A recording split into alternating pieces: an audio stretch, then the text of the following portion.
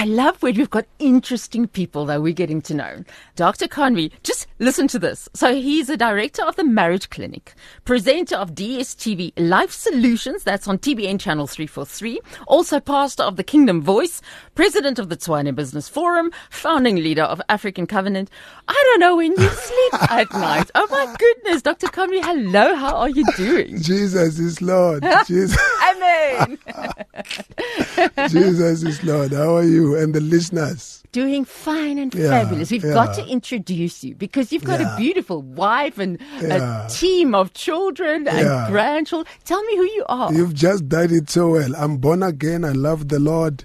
And I think that is what I want to preoccupy my mind with. Yes. Yeah, I'm privileged to be a South African in a sense that when you look at the nation, it's a nation that is loved by God because of the prayer that is going on and the heart of the body of Christ. Yes. So that's one thing. The second thing is that I grew up in Limpopo and I'm now based in Gauteng and I'm with my family here. We're just loving the Lord and serving the nation and giving love where the opportunity to give love comes, you know. I saw that you're building the Christian population when it comes to how many children? No, I have 4 girls and 2 boys. You see, but I've long retired. I've long retired. Goodness. My last born is 17, turning to 18. How's it possible? You look so young. Yeah, the earlier you start, the better. Yeah, this thing of starting too late, you will struggle for too long. Then you're young when you still want to get doing kingdom work. Exactly. And I think my wife must account for that because she's the one, when we started to make a decision that I want to marry her and spend my life with her, I made a mistake. I said, but you know, I'm a small family person. What do you think? She said, no, I need a big family. And I scratched my head and started to intercede, but my prayer was never answered. But God has changed your life. I mean, from your origins where you came to where you are today, just give me the short version of exactly where God got you and where He's got you now. Yeah, you see, I am a product of a happenstance. Mm-hmm. Yeah, and I'm going to be blunt with it so that people can understand. You know, it's very nice to conquer whatever people regard as useless. So I'm a product of a happenstance. My mother was a person who desired to have a family. She was married and then she left the first marriage because there was a lot of things that were not godly, and she woke up at night, that fateful night, and she found something happening within the bedroom and the husband, and she ran. And that's how she left. She told me this, so I'm testifying on behalf of my late mother. So it's wonderful to know. I've engaged with her, and she told me this thing, and I realized that this is grace. I'm a product of grace. And when she left, and then she then persisted to look for a possible husband and to start a family. She conceived my sister died, and I was conceived, and then I'm alive now. When I say I'm a product of a happenstance, it's because the man with whom she came together and consummated was not a man of integrity with regard to his intentions and his motives. He was just moving around and doing whatever he was doing, and she only discovered that when she was pregnant with me. Sure. Thank God she never aborted me, you see, because if it was today in South Africa, she would have easily aborted me. People would have pressurized her according to the laws of South Africa, and she would have aborted me. But she stood the ground. She endured the shame.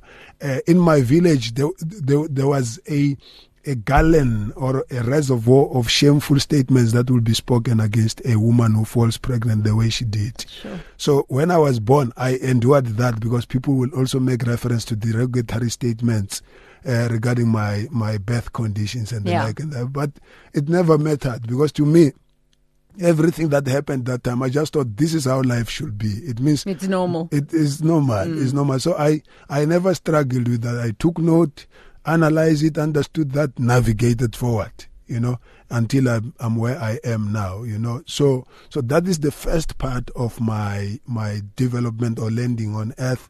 And from that point, you know, I also want to thank the Lord through my mom, because then in my village there was a culture during my time that when you are the latest kid in the home, when someone gets married, they hand you over to that newlywed woman as a gift to say, should you want to practice how to raise a child, here's a gift. What? Yeah, should you want to practice how to send a child to and fro, here's a gift.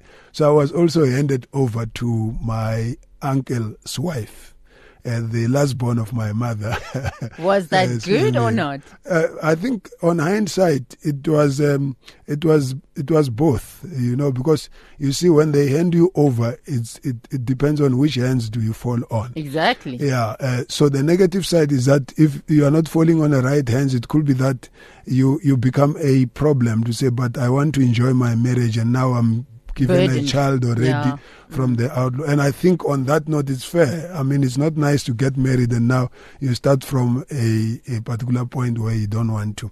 But on a positive side, I think the relationship between my mom and his younger brother worked well for me when I then passed Standard 5 then. Because when I passed Standard 5, my biological brother, half-brother, said to me, now you are ready for the workplace. I mean, we Standard 5. At Standard 5. Yeah. So I just took it that maybe this is how life is about. But for some reasons, I found myself looking for my uncle. That November-December situation after passing Standard 5, and I wrote my uncle a letter. I was in Johannesburg and said, no, I've just received news from my brother that now I can start working. And I don't have a clue as to what does it mean. And then I also discovered that there's a thing called secondary school. There was no guidance with regard to education. So when I discovered this secondary school and it's a continuation of high school, I said to my uncle, but I've just heard that there's this thing and I've just seen a secondary school in our village. I was so much focused on one thing.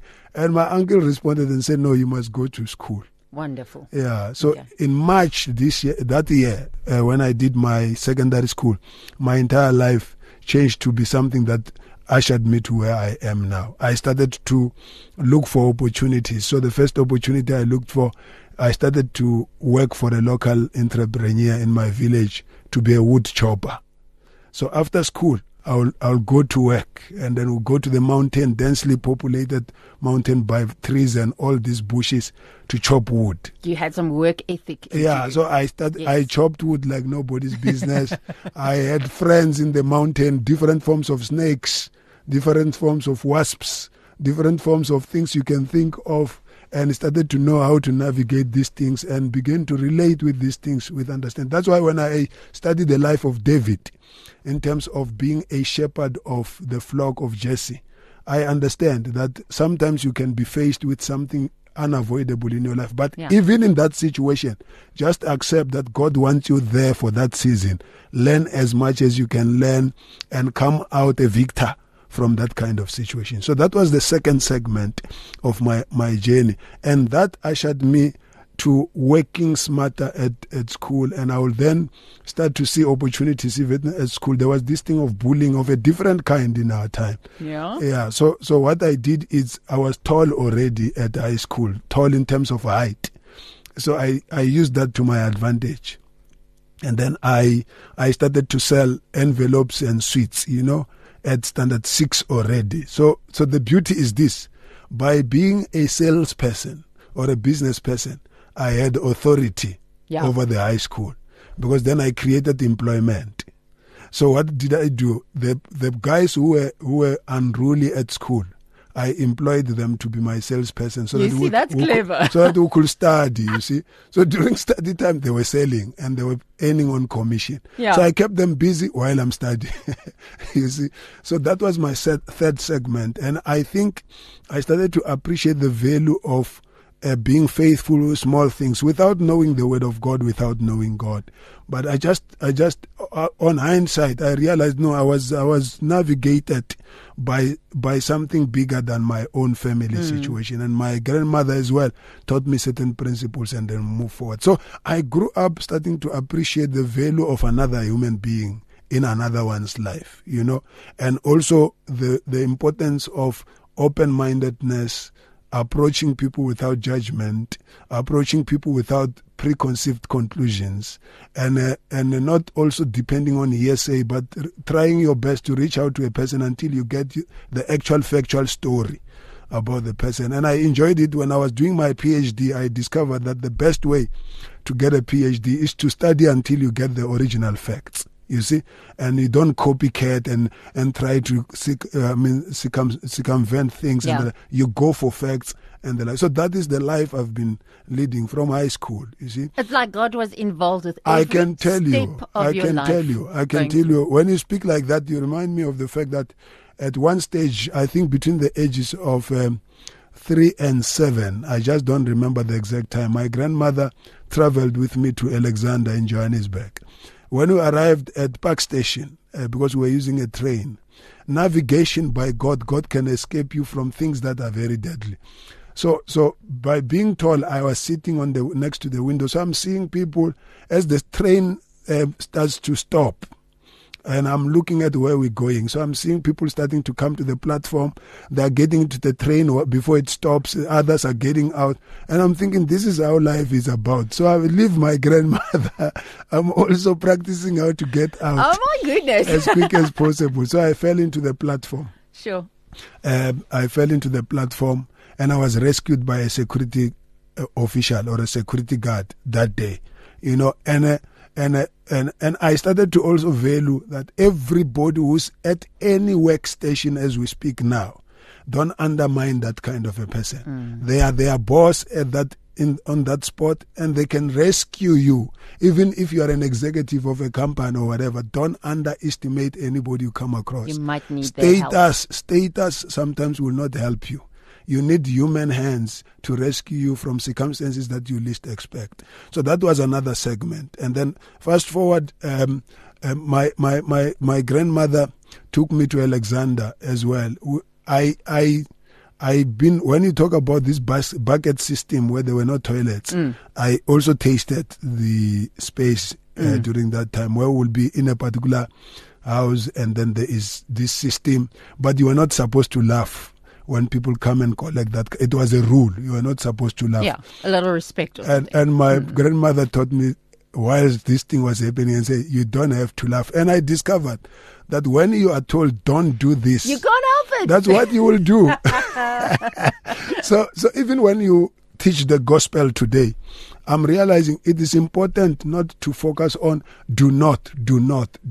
Teach people what they should do. Tell people You're what right. they should do. I mean, when you keep on saying do not, you are filling up the memory disk of people's minds with fear. You see, by the time you want to tell them do this, there's no more space in the memory disk. And now, and they cannot conceive that any longer because they are so much used to don't. Yeah. So the gospel of Jesus Christ for me, it's marvelous because Jesus Christ teaches you what you should do. He says, be the light, be the salt. He does not say you must not be darkness. He says, be the light, be the salt. Love.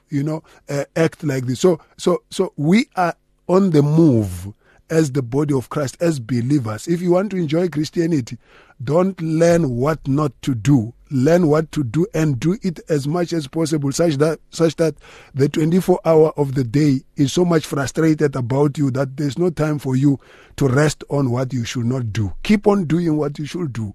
And that's how my life segments have taught me. Fast forward, Hold on. Yes. We got 3 minutes left. And I have to find out, how did you get saved? Yeah, I got saved because in fact, I loved God like nobody's business. I hated filthiness. Okay. Yeah. So I started to study the Word of God until I found John chapter 3, verse 16. I found it myself, and I also was not fascinated by verse 16. I was fascinated by verse 17, when it says Jesus came not to condemn us, but to save us. Then I studied salvation, what it means, and I discovered that when you have Jesus Christ, you've got the Word of God, and when you have the Word of God, you've got direction. You must just practice that. And I began to pray and surrendered my life to the Lord and took Jesus as my Lord and my personal Savior.